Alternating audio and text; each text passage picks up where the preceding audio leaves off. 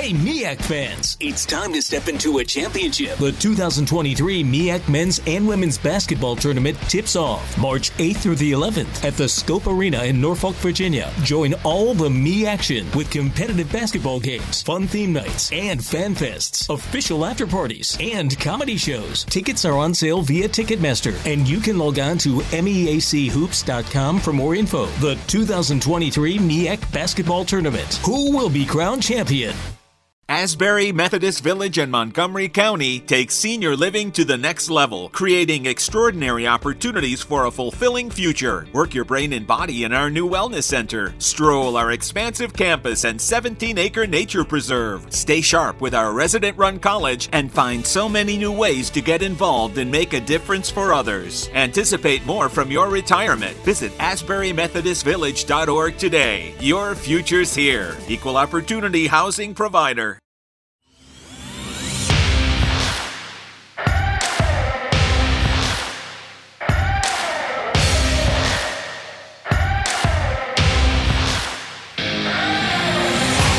Welcome to the Fantrax Toolshed, a podcast covering all aspects of fantasy baseball to help you win all of your fantasy leagues. From dynasty to prospects to redraft, we got you covered. Now, here are your hosts, Eric Cross and Chris Clay.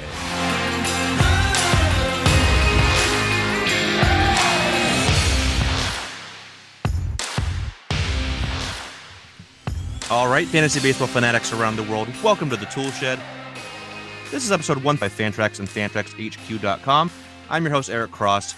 Hope you all had a great, long 4th of July weekend, barbecuing, setting off fireworks, whatever the festivities were for you. Hope you all had a great and safe 4th of July weekend. And what better way to celebrate our nation with our nation's pastime, talk some baseball and some fantasy baseball today. And with me to do so, of course, is my 80 grade co-host, Mr. Chris Clay. Chris, what's going on, bud? Not much. Just eating a lot of food, getting ready for another cookout tonight as we're recording this on There you go. Monday. So, probably gained a few pounds this weekend, but it's been good. Had a good weekend. Hope you have as well, and hope all the listeners have. So, as Tuesday comes, as you listen to this, it's back on the grind, but hopefully the grind is good and you're doing well in your fantasy leagues. Yes, it's that type of time of year where you really have a good sense of where you're going to be at for the most part. Obviously, teams can make runs or fall off, but for the most part, if you're a contender, you know it at this point. It's not like, maybe I'll be a contender. No, you know it. Or if you're not in contention, especially in dynasty leagues, it's time to really start thinking about next year to start, selling off pieces to contenders. Usually don't get quite as good of a deal. It's an old saying, like you watch on like Law and Order, the person that makes the deal first gets the better deal or something like that. So same way in fantasy baseball. For sure. So, but we're going to talk a lot of prospects today, especially a good mix, but a little bit more prospect heavy today, as we usually are on this early week episode. But before we get into all that, the usual housekeeping, you can find us on Twitter. Chris is at RotoClegg. I am at EricCross04, and our show's at Fantrax Toolshed. If you enjoy this podcast, please rate and review. Make sure you check out our Patreon for extra content from both of us, and our YouTube channel for a lot of live prospect video throughout the season. I'm going to get up some of my live looks from Quinn Priester and some of the other Pittsburgh guys up pretty soon this week, so check out that. And, of course, check out all the other great work we have going on by the entire team over at Fan HQ, including our podcast called The Fly. Great new podcast, 3 very motivated guys on that podcast, Kai Haskins, Colin McTammany, and Ben Layer. They're very motivated. I've been working with these guys, getting it going. They just dropped their debut episode yesterday as you're listening to this on the 4th of July. So go check that out. And they're going to be doing, I think, at least 1 a week, maybe even 2 some weeks throughout the rest of the NFL offseason and into the preseason. So make sure you check that out. But let's get this into our episode today. We're going to start with a couple guys that we have talked about a little bit, in recent episodes, how high these two can really rise in dynasty rankings because they just continue to dominate. That's Christian Javier of the Houston Astros and Spencer Strider from Chris's Atlanta Braves. Javier is coming off arguably the 2 best start stretch you'll see this season. Anybody not named Shane McClanahan. His last 2 starts against the New York Yankees and the Los Angeles Angels combined 14 innings, 1 hit, 1 run, 1 walk, 27 strikeouts. Both were 7-inning starts, 13 Ks and 1. 14 in the other in 69 and 2/3 innings, 11 starts, and 4 relief appearances to 2.58 ERA, 0.96 whip, 8.7% walk rate, and a 34.3% strikeout rate. On the flip side, Mr. Spencer Strider and that beautiful mustache, he has now made 18 total appearances, 7 in the rotation, 59 and 2/3 total innings, 2.87 ERA, 1.01 whip, 9.6% walk rate, and a 37.7% K rate. Absolutely dominant. I mean, outside of like one bad start from Strider, where I think he gave up like, what was that, 6 earned? Yeah, 6 earned and 3 2/3 against the Giants back on the 21st of June. Like, he's been absolute nail. It's like, look at in June, 4 innings, 1 run, 5 2/3, 0, 5 2/3, 2.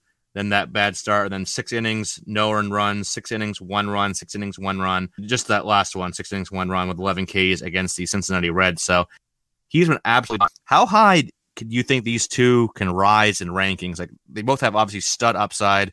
Do you think, maybe within the next year or so, we could be talking about these guys as, let's say, top 20 fantasy arms? The upside's certainly there. I mean, Strider's ridiculous. Like, you'd think he's going to fall off, but he just continues to perform like time and time again. The strikeouts have consistently gotten better. I mean, you look at his outings as he's progressed, and he's had multiple 10K outings. His most recent start was 11 strikeouts over 6 innings, just 1 hit, 1 walk, and 1 earned run. So that's certainly encouraging. And despite, he is walking a decent amount of batters, but even still, he's keeping the whip relatively low. Right now, he's got a 1.01 whip, 90 strikeouts in 59 innings. He certainly looks the part of a stud starter. And I think many thought that he couldn't sustain as a starting pitcher, but since he's taken over as a starter, I think he's really proved that worth and what he can be. And you look at his starts since he became a starter, and the strikeout totals being 7, 5, 8, 11, 4 in that bad outing where he only went 3 2/3, 7 and 11. What really stood out to me was his start against the Dodgers, where he was just absolutely dominant 2 starts ago.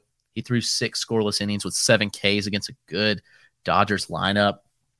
That really impressed me. So, man, I think Strider's pushing top 100 dynasty status right now overall. And, from a pitcher standpoint, he's certainly moved up. I wouldn't be surprised to see him push top 20 status overall. And Javier's another one. He just really needed the opportunity to just become a starter and roll with it. And he's honestly been a pretty similar pitcher. You look, and they're both heavy fastball slider guys, and they both have a little bit of walk issues, but they're striking out a ton of batters. And Javier's just consistently got it done, especially since he took over as a starter. I mean, his last 2 starts against the Yankees, he had 13 Ks, 7 scoreless, no hits, and 1 walk. And then his most recent start against the Angels, 14 Ks. It was 7 innings with 1 hit, 1 earned run, which was a home run and no walk. So maybe he's making strides in that walk department, because that's been encouraging to see from him, especially in the month of May and June. We've seen him June and July, we've really seen him progress. So I've been encouraged with both these guys. Now, Javier has a whip under 1. He had .96, which is encouraging. I don't know. I'm kind of in on both these guys. I think they're both pushing that top 100 overall status. I mean, Javier is 25 years old, and Strider is, let me pull it up, he's 23. So both these guys younger for Dynasty, and these are things you really love to see. Yeah, these two have to be pushing top 100. But I think both are potentially top 100 overall and top 25 or top 30 arms right now for Dynasty purposes. Mid-season mock draft that I was currently doing, I think Strider went around I think it was right inside pick 100. It was like 97, 98, 99, something like that. Which at the time I was like, that's a bit high. The intrigue's there, but man, that's not looking too high anymore. It's pretty spot on. I don't quite have him top 100 yet, but I think they at the least right now, and I think more closer to like 120 than 150. You look at Strider especially, and he's getting away with, we talked about this last time, that elite fastball averaging, what was he have, 98.3, and that slider, which has a 55.1% whiff rate, 102 batting average against, 102 slug, so no extra base hits allowed, and a 146 WOBA, excuse me. And that changeup too, a 52.6% whiff rate. Again, he's only thrown it 49 times, 4.8% usage rate. Maybe we'll see that tick up as he gets more settled in as a starter. We'll see. But if he does, even as a 2-pitch guy with that fastball slider mix, I think he can succeed. Like, you can succeed as a 2-pitch guy if those 2 pitches are out right away. We've seen it with DeGrom. Obviously, he's not DeGrom. No one is, but Strider definitely has that upside to be like a top 20 guy. And Javier, very different. He's more so a 2-pitch guy. He doesn't have a huge whiff rate on the sliders, 37.9%. The command actually hasn't even been the greatest on that slider, but 4-seamer, he works it up, slider kind of down the way. He'll mix in the occasional curveball and changeup as well. Everything is like in that mid to upper 20s whiff rate, and then 38% on that slider. But the 4-seam and slider both have a batting average against under 200 and a slugging against under 340. So those are 2 pitches he throws about 89 or so % of the time. So yeah, he's definitely getting the 8.7% for Javier. And what was Strider's? It was right around there, 9.6. It's a little high, but when you have elite stuff like they do and the ability to miss bats like they do, you can get away with that. I call it the Freddie Peralta range because he was a key example of that.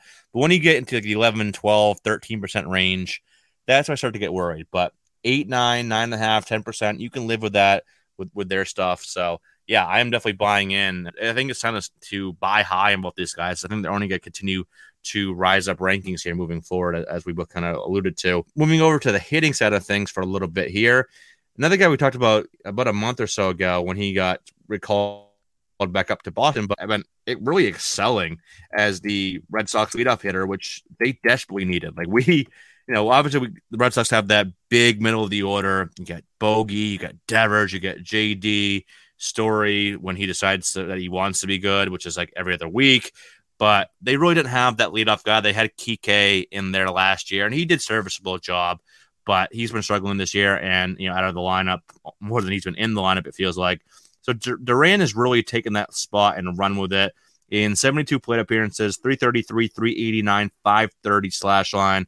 Just hit his first home run the other day on Wrigley Field. 4 steals, 10 runs, and 6 RBI. 9.4% barrel rate, 39.6% hard hit rate. But what's really encouraging is that Duran seems to have found that happy medium. When he was making headlines as a prospect and kind of rising up rankings, it was really the hit tools. And then he sold out for power, went too far the other way. And it was nice to see that power, but then, the K rate rose up, the average dropped down. So he's back to that happy medium. Even if he's only a 10, 12, 15 homer guy, that's enough when you could add 20 plus, maybe 25 plus steals over a full season and a good average, solid OBP as well. And as a leadoff hitter for Boston, you're going to score a ton of runs hitting in front of all those big bats. So maybe he's not huge in home runs or RBI, but I think he could be a very good 3-category guy. And he's a guy I'm buying back into. I was a little hesitant about that we saw from him and, at the alt site in 2020 and into 2021. But now that he's kind of found the happy medium, and it's only 72 plate appearances, but this is a Duran that I think can be a very valuable fantasy guy, probably a top 100 guy. If he's like 12, 15 home runs, 25 steals, all the other things I mentioned, I'm definitely buying back in. But Chris, what are your thoughts? Yeah, and you're right. I think that he's found the medium. He's not sacrificing his contact anymore for the power. The strikeout rate's cut down significantly from his first major league stint. He's making a ton of contact, hitting for average, and I don't think he needs to be a huge power guy. I think he's fine with being even a little bit below average game power because his speed and his hit will play. And I think we're going to really see that play up if he continues this stretch. Yeah, and as a Red Sox fan, I'm just glad to see him doing well because there's always a lot of talent there. He's had to find that right blend, and he seems to have found it. Sticking in the American League East here, going on to Tampa Bay, what in the world, Chris, has gotten into Isaac Paredes over the last, few weeks or so? You look at in the month of June, Paredes hit 271, 362, 712. So that is a quick man ISO. He had 8 home runs, 8 walks, 8 strikeouts in 69 plate appearances. Already has 2 more home runs this month in 20 plate appearances. So 10 in his last 89 plate appearances on the season, 13 home runs, 27 RBI, 23 runs scored, and 138 plate appearances. This is power that I never thought we'd see from Pareda. I saw him a few times in the minor leagues coming up through Detroit system when AA Erie came here, to Portland and New Hampshire. And my thoughts on him were like, all right, solid average, OBP will be solid, and maybe he adds like 15 to 18 home runs. I thought that he was that type of guy. Never been really any speed in the profile, but now that he's shown this additional power, are you a believer in this additional power, Chris, or you think this is a good time to sell high? Oh man, he's a tough one to really evaluate. And you thought that he may kind of just fall off, but he's continued to be dominant. Young, so it's not surprising to see a guy come into his own here, at 23 years old. But we've seen the average EV tick up. Still not great, but he's definitely barreling the ball better and hitting the ball harder, striking out less, which is encouraging. So I am kind of buying in. I think you have to definitely buy and ride and see where it takes you. I mean, even if he does slow down, he's not going to keep this pace, obviously, but I think he could be a solid addition to both the redraft and dynasty teams. So I think I'd definitely add him and see where it goes. Yeah, I'm kind of there with you. It's kind of been weird because as the power has kind of risen with Paredes, and the approach is still solid, 0.5%, but you look and his XP, I would have thought his XBA would have been higher. His actual average is 252. The XBA is 230, which is kind of weird when you look at the quality of contact he's showing right now. His zone contact is still pretty solid, 87.7%. He has well below or better than league average, I should say, whiff rates and chase rates. He's at 17.9% whiff, 23.9% chase rate. Those are very good metrics. That zone contact is still pretty solid. K rate's good. I would have thought that he was, the XBA would have been higher, but so he's another guy that maybe has to find the happy medium. 50 now, that still can provide value, but I think you can see an uptick in that average. I think he's more of like a 265, 270, 275 type of guy. And even if he's not this type of power hitter, like I think obviously this is unsustainable. You look at the quality of contact, like Chris mentioned, it's good. It's above average, but it doesn't stand out by any stretch of the imagination. You look at the barrel rate, exit velocity, hard hit rate, et cetera, et cetera. But even if he's just more of like a 20 to 25 homer guy, which is still more than I ever thought he would be, maybe he can be, American League Ryan McMahon or something like that, somewhere in that ballpark. So I think he's always been a solid, underrated bat. Like you mentioned, Chris, he's still only 23 years old, in Tampa Bay. All of his home runs have been pulled. You look at his spray chart, every single home run's been pulled to left field. But yeah, he's just a solid bat. I guess depending on context, in Dynasty, I might float him out there, see what you can get. I wouldn't be opposed to selling high. I think bad thing to do either. And sticking down in Tampa Bay, moving over to the mound here, Luis Patino back in action. One of the top, at one point, I think he might have been considered a top 5 pitching prospect by some, at least top 10 when he came up through San Diego system and then over to Tampa Bay system. But, the major league career has not been that great. It's been okay. 4.53 ERA. He's been 17 starts, 14 relief outings, 95 and a third total innings, 137 whip. K rate kind of hasn't been there, and he's been really inconsistent in terms of command and control, which was an issue for him a bit coming up through the minor leagues. So I've been kind of, I don't know. I like Patino. He's got that nice upside.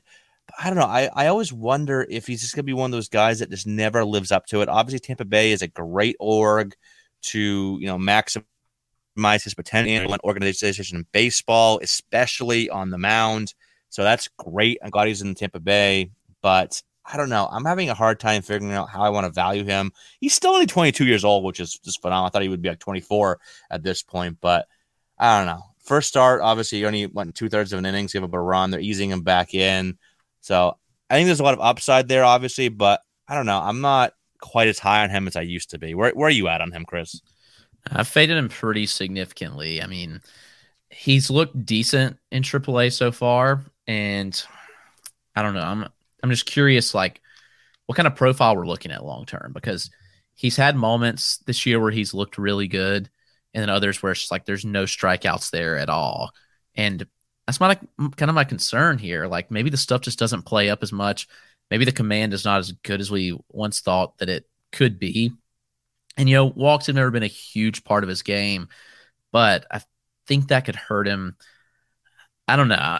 I'm kind of fading. I think he could be a decent buy low, though, because people have faded him so much. Maybe you just take a shot on him and see where it goes.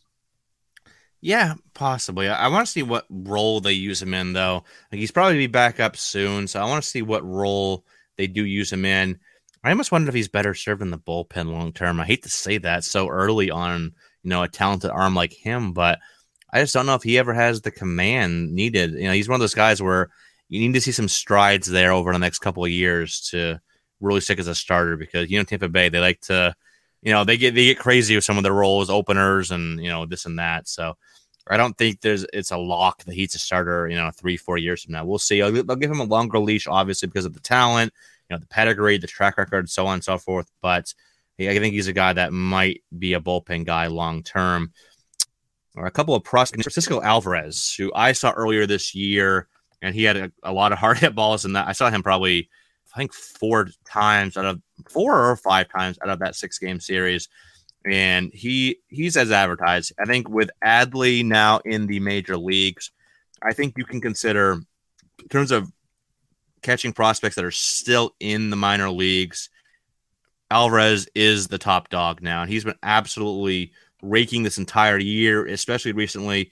But overall, you look at the slash line, and he just got caught up to AAA. So I don't think he's up soon, but maybe we'll see him later this year. We'll see how the Mets if they want to push him up. But overall, 277, 368, 553 slash line, 15 doubles, A's in 296 plate appearances.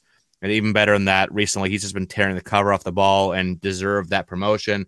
And even, something I mentioned earlier when we talked about him after my live looks was that, he was very aggressive in that, those 4 games I saw of him, but he's really improved his approach as the year's gone on. That walk rate has gone up well over 10%. He's kept the K rate. It's around 24% right now, which is fine. It's not great. It's not bad. Kind of like in that, average range hitter, which I think that's where he settles in, maybe 270.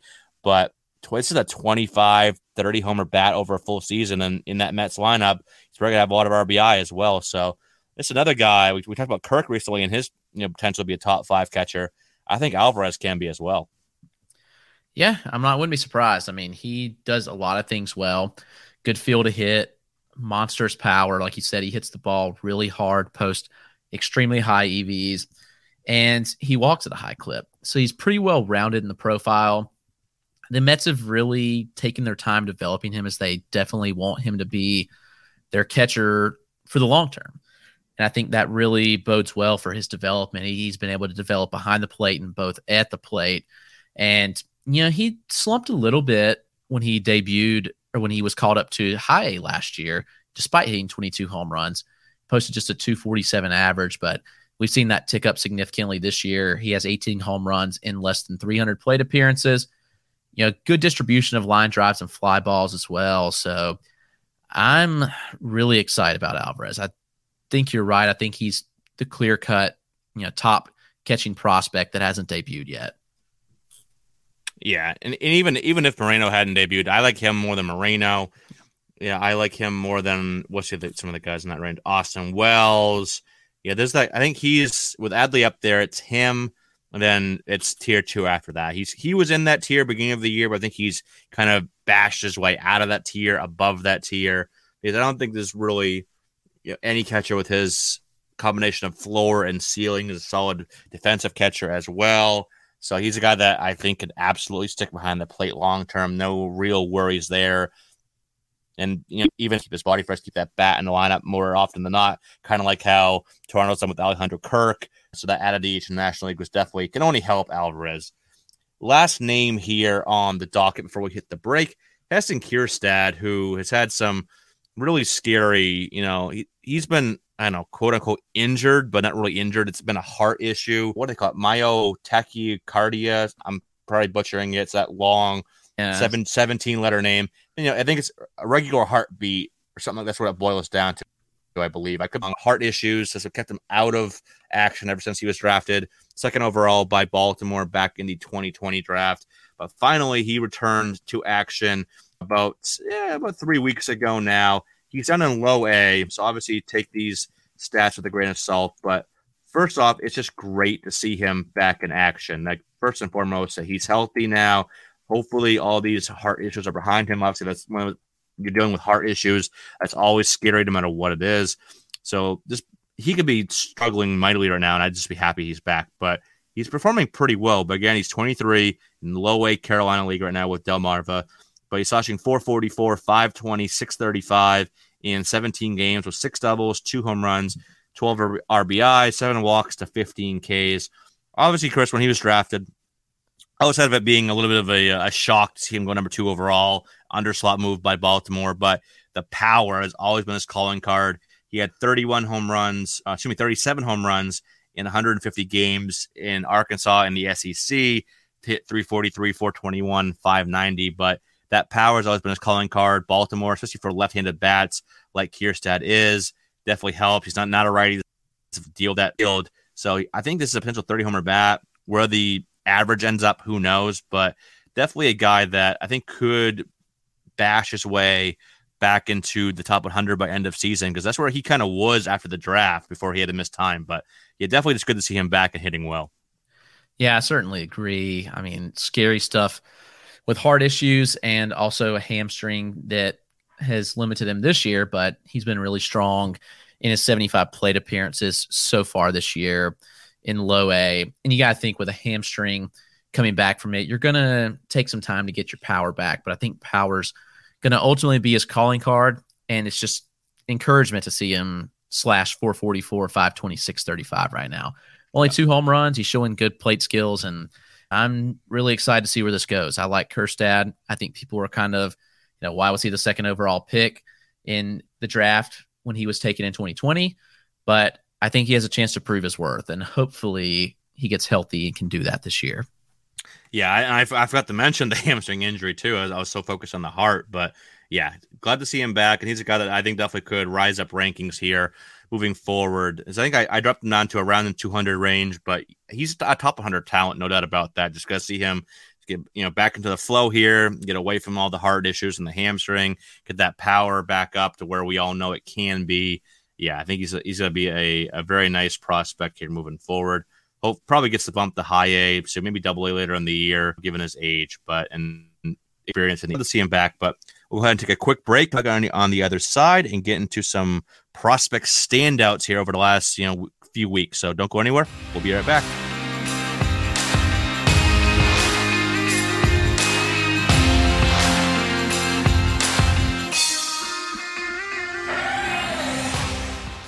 All right, and we have a new sponsor to the podcast, and that is Manscaped. Hopefully you've had a chance to try their product, but if not, I'm encouraging you to do so. You have a chance at a special offer because our podcast, the Fantrax Tool Shed, is now brought to you by Manscaped, who is the best in men's below-the-waist grooming. They offer precision-engineered tools for your family jewels. They recently launched the Ultimate Men's Hygiene Bundle, the Performance Package, which we've been fortunate enough to get and try. And I'm telling you, it's well worth it. Join us and 4 million other men worldwide who trust Manscaped. With our code TOOLSHED, you can get 20% off at manscaped.com. That's using the code TOOLSHED. The Performance Package 4.0 is here, and it's a game changer. I've had the 3.0 package, and I can tell you that the 4.0 is a great upgrade. Inside this package, you will find their Lawnmower 4.0 trimmer, a Weed Whacker ear and nose hair trimmer, Crop Preserver ball deodorant, and Crop Reviver toner, performance boxer briefs, and a travel bag for all your goodies. First off, the Lawnmower 4.0 is the trimmer of future grooming, and dare I say, the greatest ball trimmer ever. I'm blown away by the performance and the craftsmanship of this trimmer.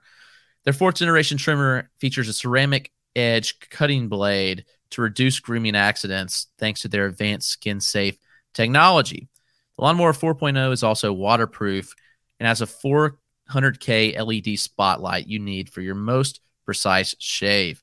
Because the trimmer is waterproof, you can say goodbye to the mess on the bathroom floor. You thought that was good.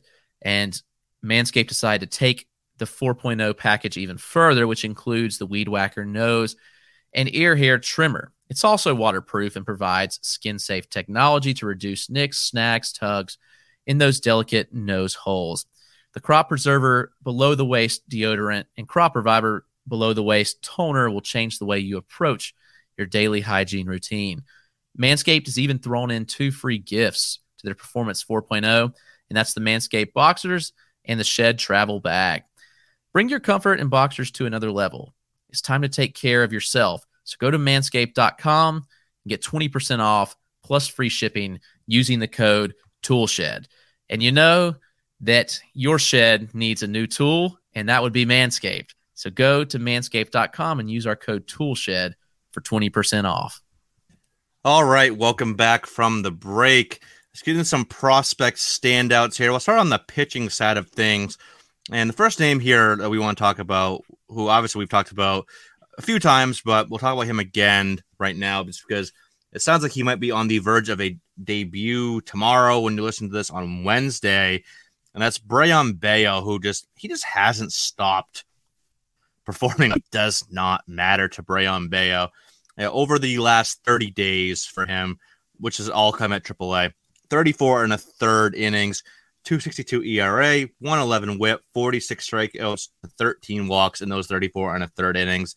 And according to Alex Cora, he is a candidate to start on Wednesday. That has not been locked in as of now, 3 p.m. Eastern time on Monday the 4th. But maybe by the time you listen to this, that will be locked in. And hopefully, I've been waiting for him for a while. I think he's ready. I saw him this year back in mid to late April.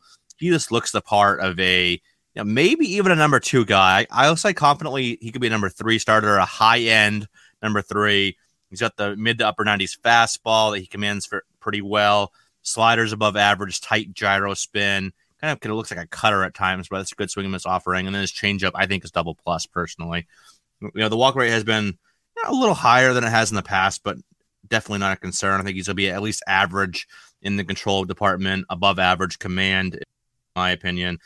I think if you can stash him right now, do so. I think this is one of the few impact arms left this year that can come up. I think right now it's really just him and Max Meyer are the two that I'm really looking forward to for the rest of the year for fantasy purposes. So, yeah, Bello is a guy I would definitely stash right now if he could. I think he could be potentially an impact arm right away. And I want maybe not necessarily in 10-teamers right now, but 12-plus team leagues, he's definitely a good stash right now. Yeah, I certainly agree. He's just dominated. He's kept performing. Even, with his debut at AAA, he's been elite. The strikeout stuff is there. And, man, I wonder if he can stick long-term in the Sox rotation this year at least, just because I know that Sale and some of the other guys are coming back from injury. But if he performs, they're going to find a spot for him. I think he's ready to help this team, and he's ready to help your fantasy teams too. The stuff is just so good. The changeup is, man, I think he's got 3+ pitches with the fastball, slider, and change. The changeup, could be one of the better pitches of those. So I'm beyond excited about seeing what he can do against big league hitting.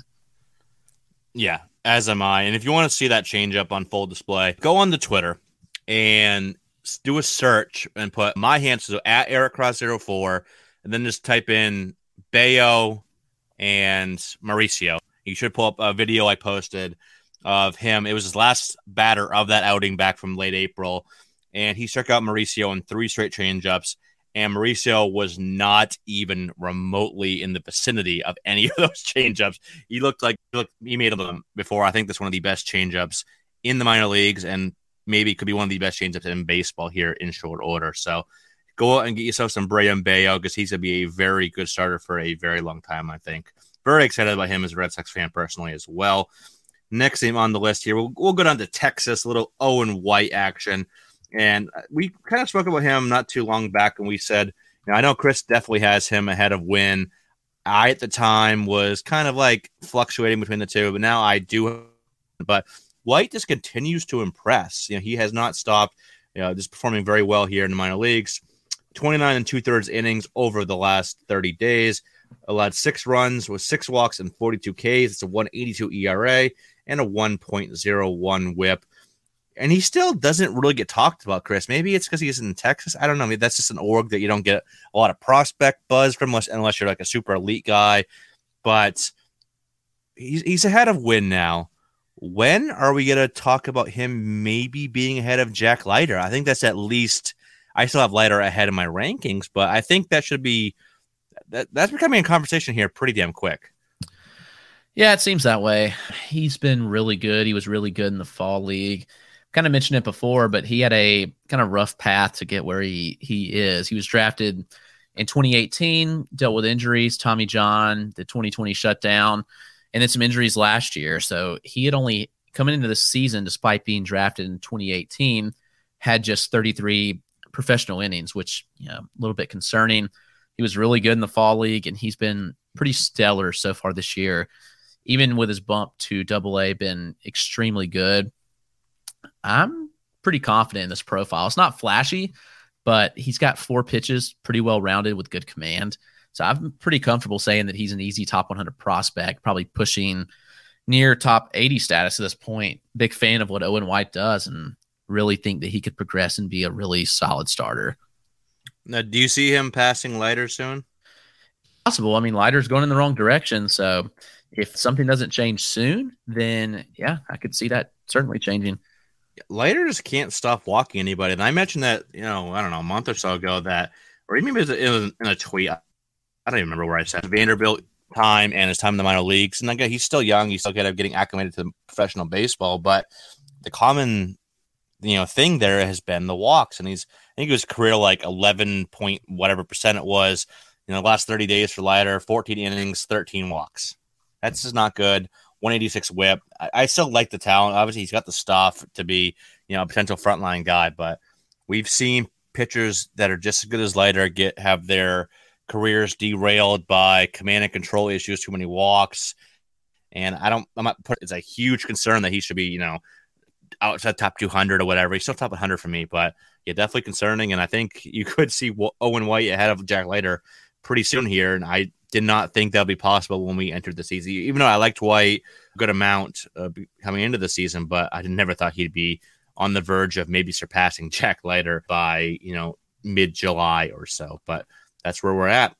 Next name on the docket here, Gavin Stone from the Los Angeles Dodgers. Again, he's a guy that, if you want to listen to some analysis on him, James Anderson talked with him a little bit on our pitching 3 weeks ago or so, and where he was taken very high. I forget where, but he has definitely earned everything, all the accolades this year, because another thing, I never thought we'd be talking about Gavin Stone above Bobby Miller right now, but I think that's definitely another conversation. I still have Miller ranked ahead, but it's getting really close, and there's a chance I'm doing my next top 400 update after the draft, which is, 2 weeks or so from now, that there's a chance Gavin Stone might be ahead of Bobby Miller. Look at over the last 30 days, 27 innings, only allowed 6 earned runs, 8 walks, 39 Ks, 2 ERA on the dot, 111 whip. And you look for the entire season so far, which has been, let's see here, across high A and double A, 68 innings, 146 ERA, 103 whip, 91 strikeouts to 16 walks. And like Jack Leiter, Miller has been struggling in double A. He hasn't been walking nearly as many as Leiter has, but just, his ERA is above 5. It's been a higher whip, kind of just nothing that impresses you. So Stone has a performance this year. So he's another guy that he's probably a top 100 guy now, and maybe surpassing Miller here pretty damn quick. Yeah, and you've looked in the month of June, he had a 13K game, 11K game, another 11K game. So certainly been encouraged by his strikeouts.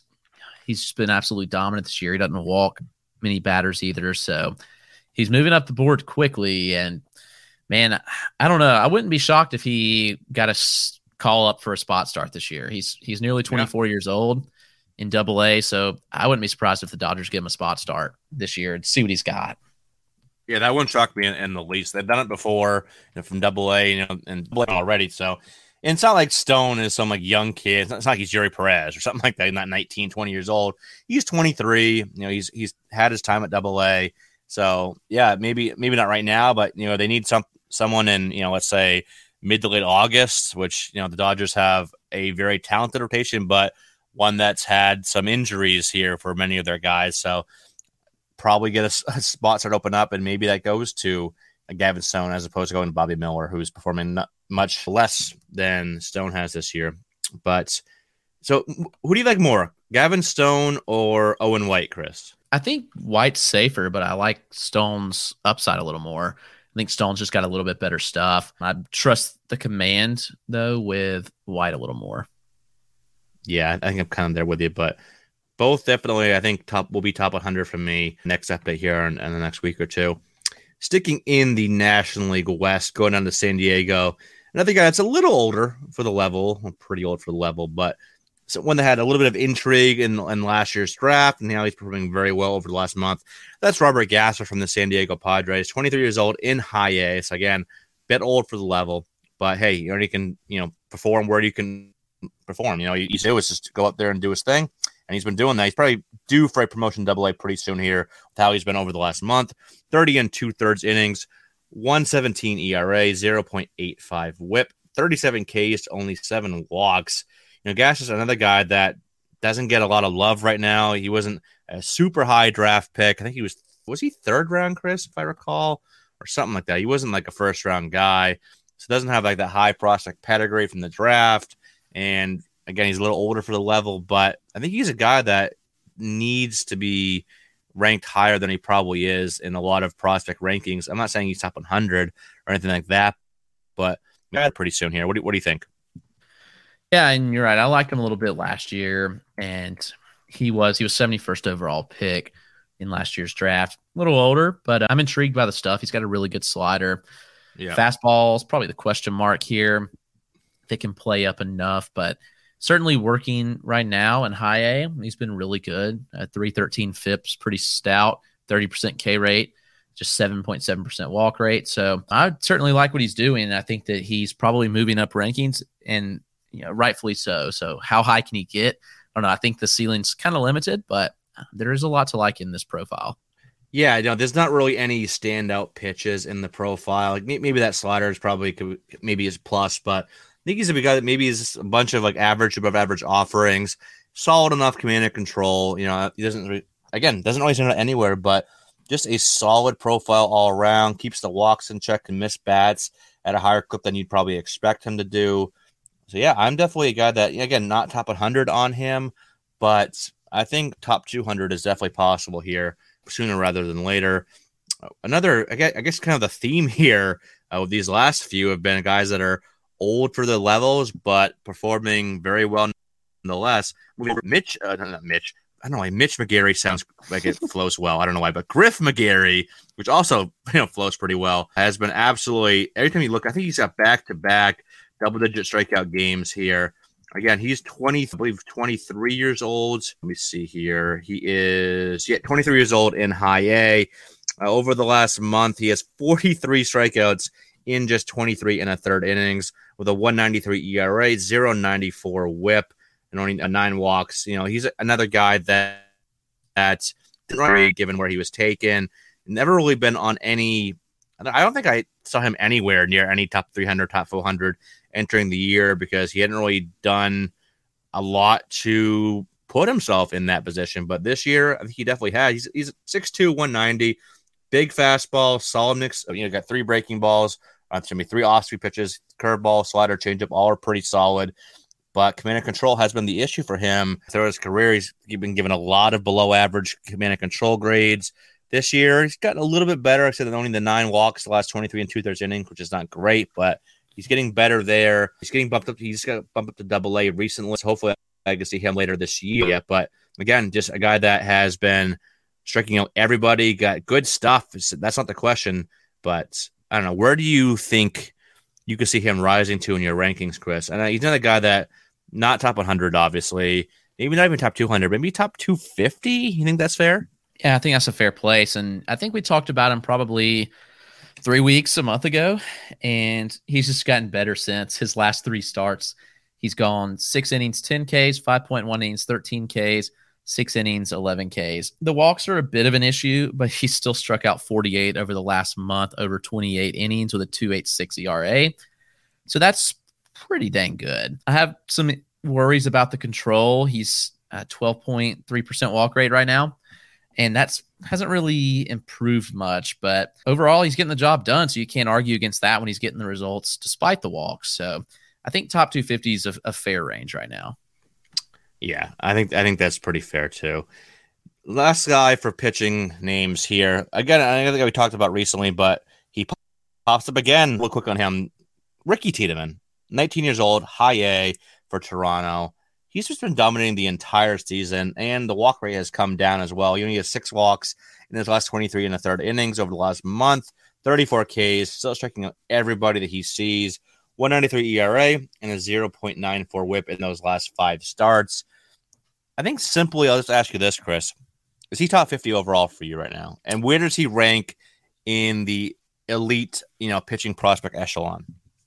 Yeah, he's top 50, and I think he's firmly in tier 2 of pitching prospects, where there's a solid group there in that second tier. Like, your first tier is your Grayson Rodriguez for sure, and then it kind of gets debatable after that. But I think that Tiedemann's easily in tier 2, which puts him as a top 10 pitching prospect for sure, with a chance to move up even more. All right. We're going to play a little game of who would you rather have, because this is a really fun range of pitching prospects to talk about. All right, Chris, would you rather have Ricky or let's go Gavin Williams? I think I'd rather have Tiedemann at this point, just based on what we've seen from the strikeout stuff and his arsenal. I love Gavin Williams, but give me Tiedemann. All right. How about Tiedemann or Taj Bradley? A big Taj guy. I've liked him for a long time, but let's pull up his page real quick, see what he's doing. Oh, man. I think that's pretty close. Probably a coin flip. I just lean Taj Bradley. I've seen a little more of him at least to feel more comfortable. So go Bradley. Yeah, I'm there with you. One. Tiedemann or Kyle Harrison? I think they're very similar pitchers, honestly. They are. I just go with Harrison for track record, but I do think it's pretty close. Yeah, all these guys are in a cluster. Harrison's 44, and Williams is 51. So these guys are all within like an 8-spot cluster for me. So this is really fun. Right? And then Max Meyer's ahead of – I have obviously Max Meyer ahead. He's the next one up, but he's a good 10, 12 spots above Harrison right now in my overall. So, yeah, this is a really fun range right below this cluster. So I think that's probably tier 2. Tier 3, you got guys like Mick Abel. I think Brayan Bello could be. Would you put Bello in that tier, Chris, or you have him like tier 3? He's tier 3, but it's close. He's high tier 3. Yeah, he's like tier 2.5 for me. I struggle. He's like right in the middle. Like he's behind Williams, ahead of Abel. He's in that range. And then you go Andrew Painter, and then you get down to the guys who are like Jack Leiter, Bobby Miller, Jackson Jobe. That's more tier 3 for sure. But yeah, this is a really fun tier 2. Tier 1 for me is I think I would consider it G-Rod, Boz, Espino, Yuri, and do you put Max Meyer in 1 or 2? He's kind of like in a lane of his own in my rankings. Yeah, I think that's a fair way to put it. He's not in that tier 1 with G-Rod and Boz, even though Boz may have graduated. I'm not really sure, but did he? I know he's close. He's close, if not. If he didn't, he'll be like another start or 2. Right. But yeah, I think that Meyer's kind of behind those guys, but it's close. All right, moving over to the hitting side of things here.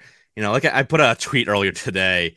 Esteury Ruiz has gotten a lot of the love in terms of prospect discussion from San Diego this year, and rightfully so. He's been, performing like Ricky Henderson in the minor leagues. I think he has like 60 steals or 50 steals, something like that. A lot of steals, and the power and the average, everything. He's been dominating. But a guy that's been performing very well also has really been flying under the radar over the last month. We found that out when we figured that out. It was at the AFL last year, right? When we figured out it was Eggy. Yeah, it's just when they pronounced his name, we kind of looked at each other. I know. I remember like we were talking about it, and we're like, "How do you pronounce it? Is it E guys?" I don't think either one of us ever heard it said out loud before. I remember I was walking down, I think to go grab water or something when he came up, and we heard Eggy. I remember turning back to you, and we're like, "Yeah, there it is. That's how it is." But yeah, anyway. Eggy Rosario, 22 years old in AAA, so he's up there with Esteury Ruiz. Over the last month, 134, 18, 736. That's a 406 ISO, 11 doubles, 10 home runs, 6 steals, 8.2% walk rate, and an 11.5% strikeout rate. So doing basically everything that Ruiz is doing outside of the elite speed, but still contributing some in terms of speed here. Overall, he got off to a slow start, so the overall numbers don't look quite as good. 330 plate appearances, all in AAA, 268, 359, 484, 19 doubles, 13 home runs, and 13 steals. But are you a believer? You think it's a little bit of AAA cooking that is kind of influencing this spike here we've seen? Well, I wrote him up in my latest Patreon article as a prospect that we really need monitored this month. He had a stellar month of June, or really last 30 days, but I think he's one that we're going to have to watch and just see if this is sustainable. I don't know if it is or not, but since June 1st, he's hit 316 with 10 home runs. Obviously, we know he's going to steal bases. Like, that's a part of his game. Like, we kind of expected him to do that, but the power that we've seen is kind of unexpected, and the contact progression that we saw in the last month has been really huge for him, really cutting down the strikeout rate. So I think that he's one that we're really gonna have to watch closely this month. I think that part of me wonders if you just pick him up now and see where it goes, but I wouldn't be surprised to see him go either way. Like, I wouldn't be surprised to see this be legit, but I also wouldn't be surprised to see him tail off a bit. Yeah, he's another one where we talked about this with Abrams, where he got called up in his severe home road splits. You see that for a lot of these Padres AAA guys. El Paso is very, very hitter friendly. You look at Eggy's splits here, the season home and road. At home, 163 plate appearances, 324, 417, 633, with 9 home runs, 16 doubles, and 6 steals. On the road, still has 4 home runs and 7 steals in 36 games, which is solid, but 216, 301, 345. The slash line, not nearly as impressive. The walk rate isn't quite as high. K rate's higher than it is at home. So you got to wonder, especially with the San Diego guys, how much of it is just that El Paso environment. So I'm impressed. At the same time, I'm kind of cautious. Again, I think you put it very nicely that he's just a guy that we have to monitor to see where this goes, how much of it's legit. Maybe he's a guy that's up soon. He's a guy that has flexibility. He's played second, third, and short this year. So if they ever need anybody in that infield, which they probably will at some point, he might be a guy that gets a call here sooner rather than later. But maybe a good sell high right now. We'll see, just because, again, I think a lot of this is AAA influence. Not all of it, but I think I would lean towards selling high on him if possible. Here on the list, Brayan Rocchio, who was a guy that I think was at least probably top 50 on a lot of fantasy focused lists. I think I had him a little higher than most. I think I might have pushed him up to in the 35-ish range. And he had a slow start to the year, but he's kind of come on over the last month here, where he's hitting 272, 352, 478, 7 doubles, 4 home runs, and 2 steals, 10.4% walk rate, and a 14.2% K rate. But really, it's been over the last 2 weeks. 371, 410, 857, little power surge here. 5 doubles, and 4 home runs with a steal over his last 40 plate appearances. This is a 21-year-old in AA. So it's been really a bit of a roller coaster this year for Rocchio, Chris. Where do you think he is long term? Is he like a top 100 guy? Do you think he can get top 50 again? How do you value him moving forward? Well, I think the tools are that of an easy top 50 guy if he just shows more consistency at the plate. And we've seen that kind of come around some, as you mentioned, over the last couple of weeks. But I think you're looking at a plus contact hitter at least. There's plus speed in the profile. What kind of power he gets to is probably the question mark. But it's certainly encouraging to see him post a pretty high slug over the last month and the last couple of weeks at that. I know his season slug is just 401 and the ISO at 159 isn't very encouraging, but it's really come around, these last couple of weeks and really cut the strikeout rate, which I think is a big thing. So putting more balls in play and hitting the ball hard will be something to watch for him. But yeah, I think he has the tools of a top 50 guy. I do as well. I think I'm going to move him back. Let's see. I moved him down to last update. He was 73 for me. But yeah, I think I'm back into that top 50 range because, like Nick Gonzalez is at 48. I don't know. Who do you like more, Nick Gonzalez or Rocchio? I think they're pretty close now. Yeah, I think they're close. And Nick hasn't had a good year either. So that's kind of tough. But yeah, but I think he's in that range though. Yeah, no, I think that's fair. Nick York's in that range. Nick York, I think both these guys I liked more than Rocchio entering the year, but York's kind of struggled a little bit. Gonzalez has as well, and now he's hurt. So, yeah, I think they're all in the same range. I think he'll probably be back around top 50 here moving forward. And another, infield prospect in the I know they have all the big names. They can't say the Bobby Witt Juniors, Vinny Pasquantino, obviously, Nick Prado, even though he's struggling, MJ Melendez, the list goes on and on. But Michael Massey is, I think, maybe one of the top 5 most underrated prospects in baseball here. He just continues to hit here.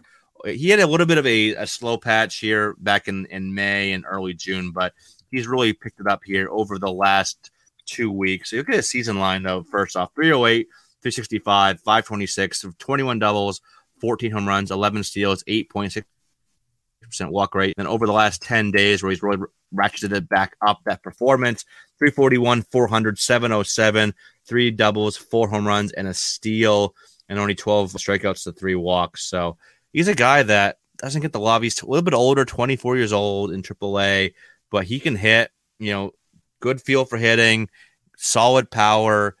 He can run a little bit as well. Maybe he's like a 270, 275 type hitter, 20-ish home runs, 5 to 10 steals. Doesn't stand out, but that's a very valuable guy from that second base position. So I think he should be top 100 now as well. And I don't see him there in a lot of lists. Yeah, I just think he really kind of lags the big time tools, but that's okay. I mean, he's had plenty of extra base hits this year. He's had 14 home runs between double and AAA and 21 doubles. So kind of encouraged by the extra base hits at least.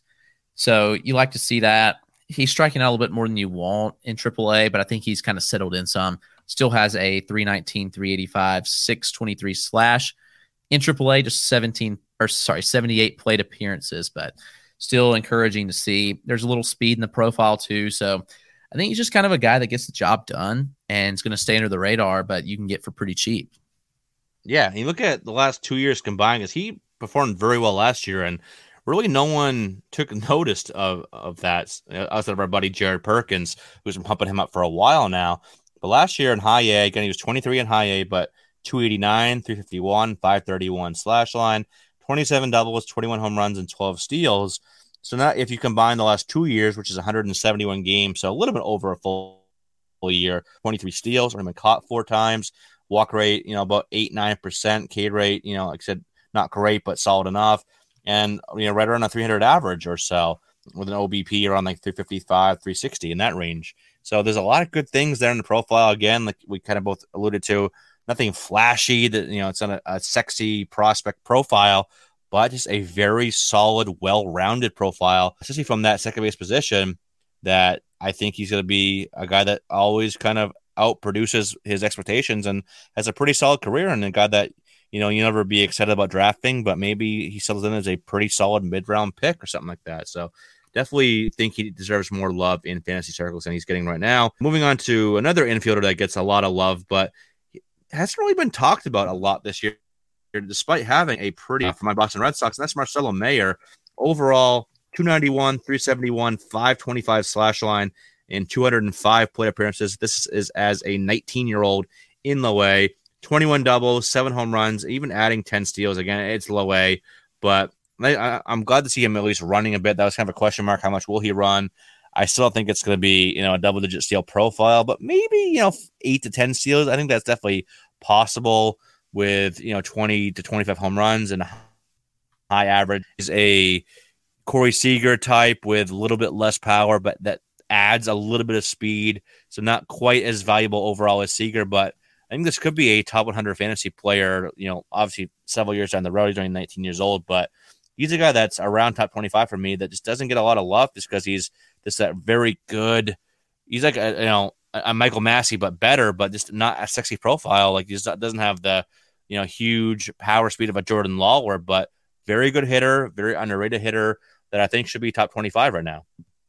Yeah, I mean, he's certainly proved his worth, and it's worth mentioning he's been banged up. He's had some injuries that have made the playing time a little bit inconsistent. He's finally kind of proved health in the month of June into this month as well, and he's performed. So he's done everything you want to see. Man, I'm really hoping that he gets the call to Greenville soon, because you got to figure that he doesn't stick around the lower levels for long. So I need him up this year so I can get some good looks at him. But he's certainly proved his worth, as most of those guys in last year's draft class did. The prep guys have been dominant. It's kind of crazy to think Khalil Watson has been, the worst of them, but House and Meyer and Lawler have all been really stinking good. So yep, I'm certainly encouraged by what Marcelo Mayer's done so far. So I'm excited to watch him progress. I'm excited to get some live looks at him in Greenville soon, hopefully. All right, you can have him, but give me Nick York.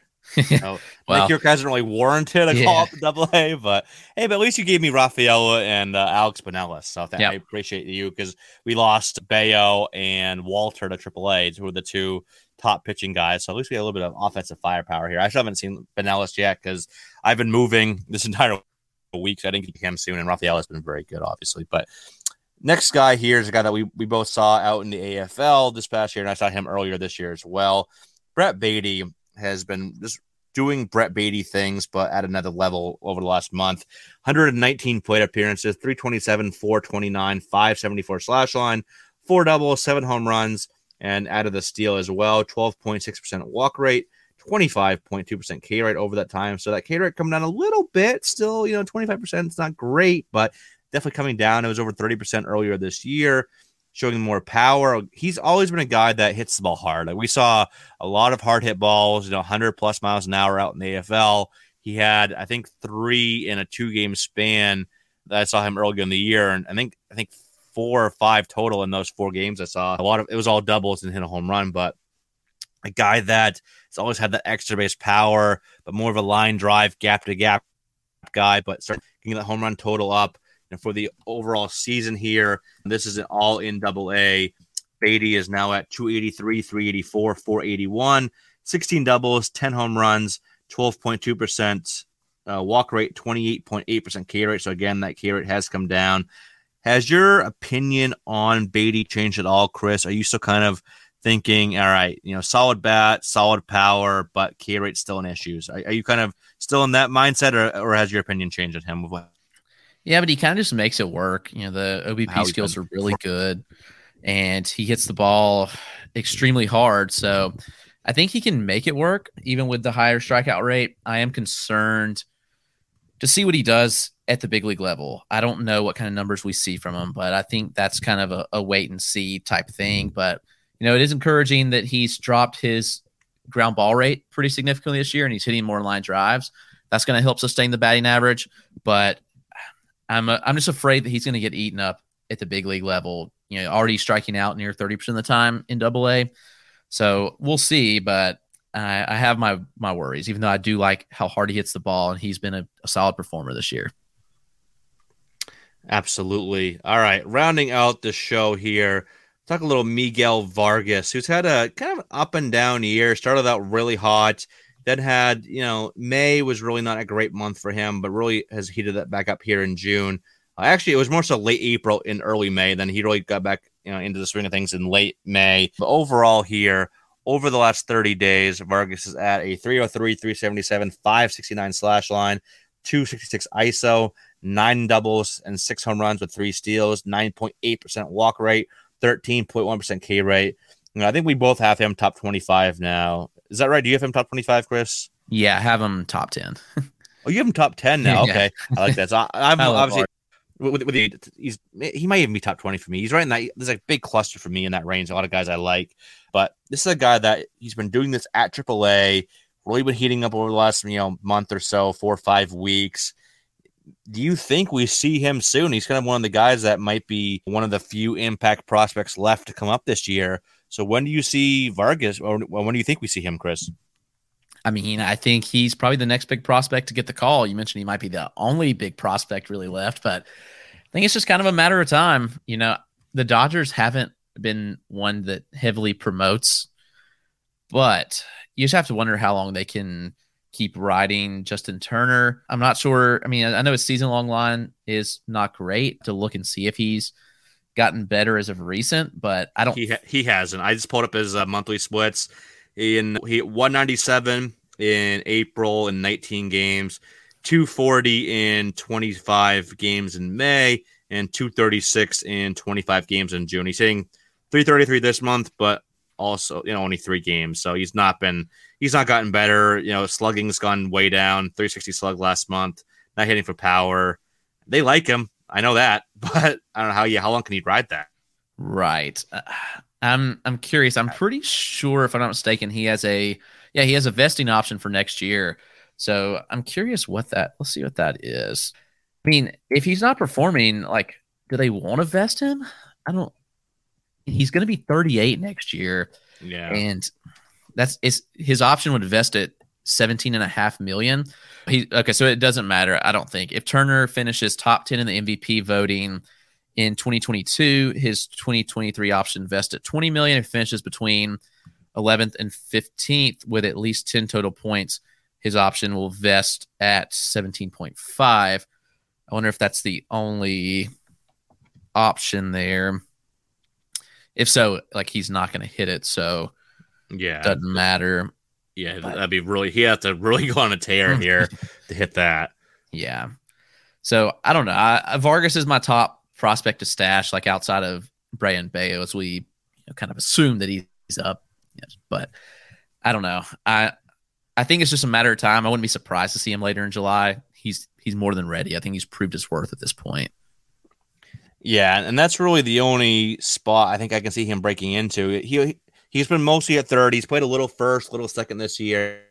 Let's take Freddie Freeman, who's heating up again and turning back into Freddie Freeman that we saw with the Braves. He's played a couple games in the outfield. I don't know, maybe if they get desperate, Chris Taylor's injured right now. Bellinger sucks, but I don't know. They keep I think they're determined just to ride Bellinger out there in center field. But I don't know, maybe Muncy has not looked good. And I posted a tweet the other day that since Joey Gallo, it was a tweet about Gallo, was traded to the Yankees on July 30th last year. Gallo had the lowest average at 164 or something like that. Second lowest was so he hasn't really been able to get back on track after the elbow injury last year and into the offseason, and kind of hampered him earlier in this year. So maybe Muncy gets, loses playing time. So, and then he's been DHing, playing some second base.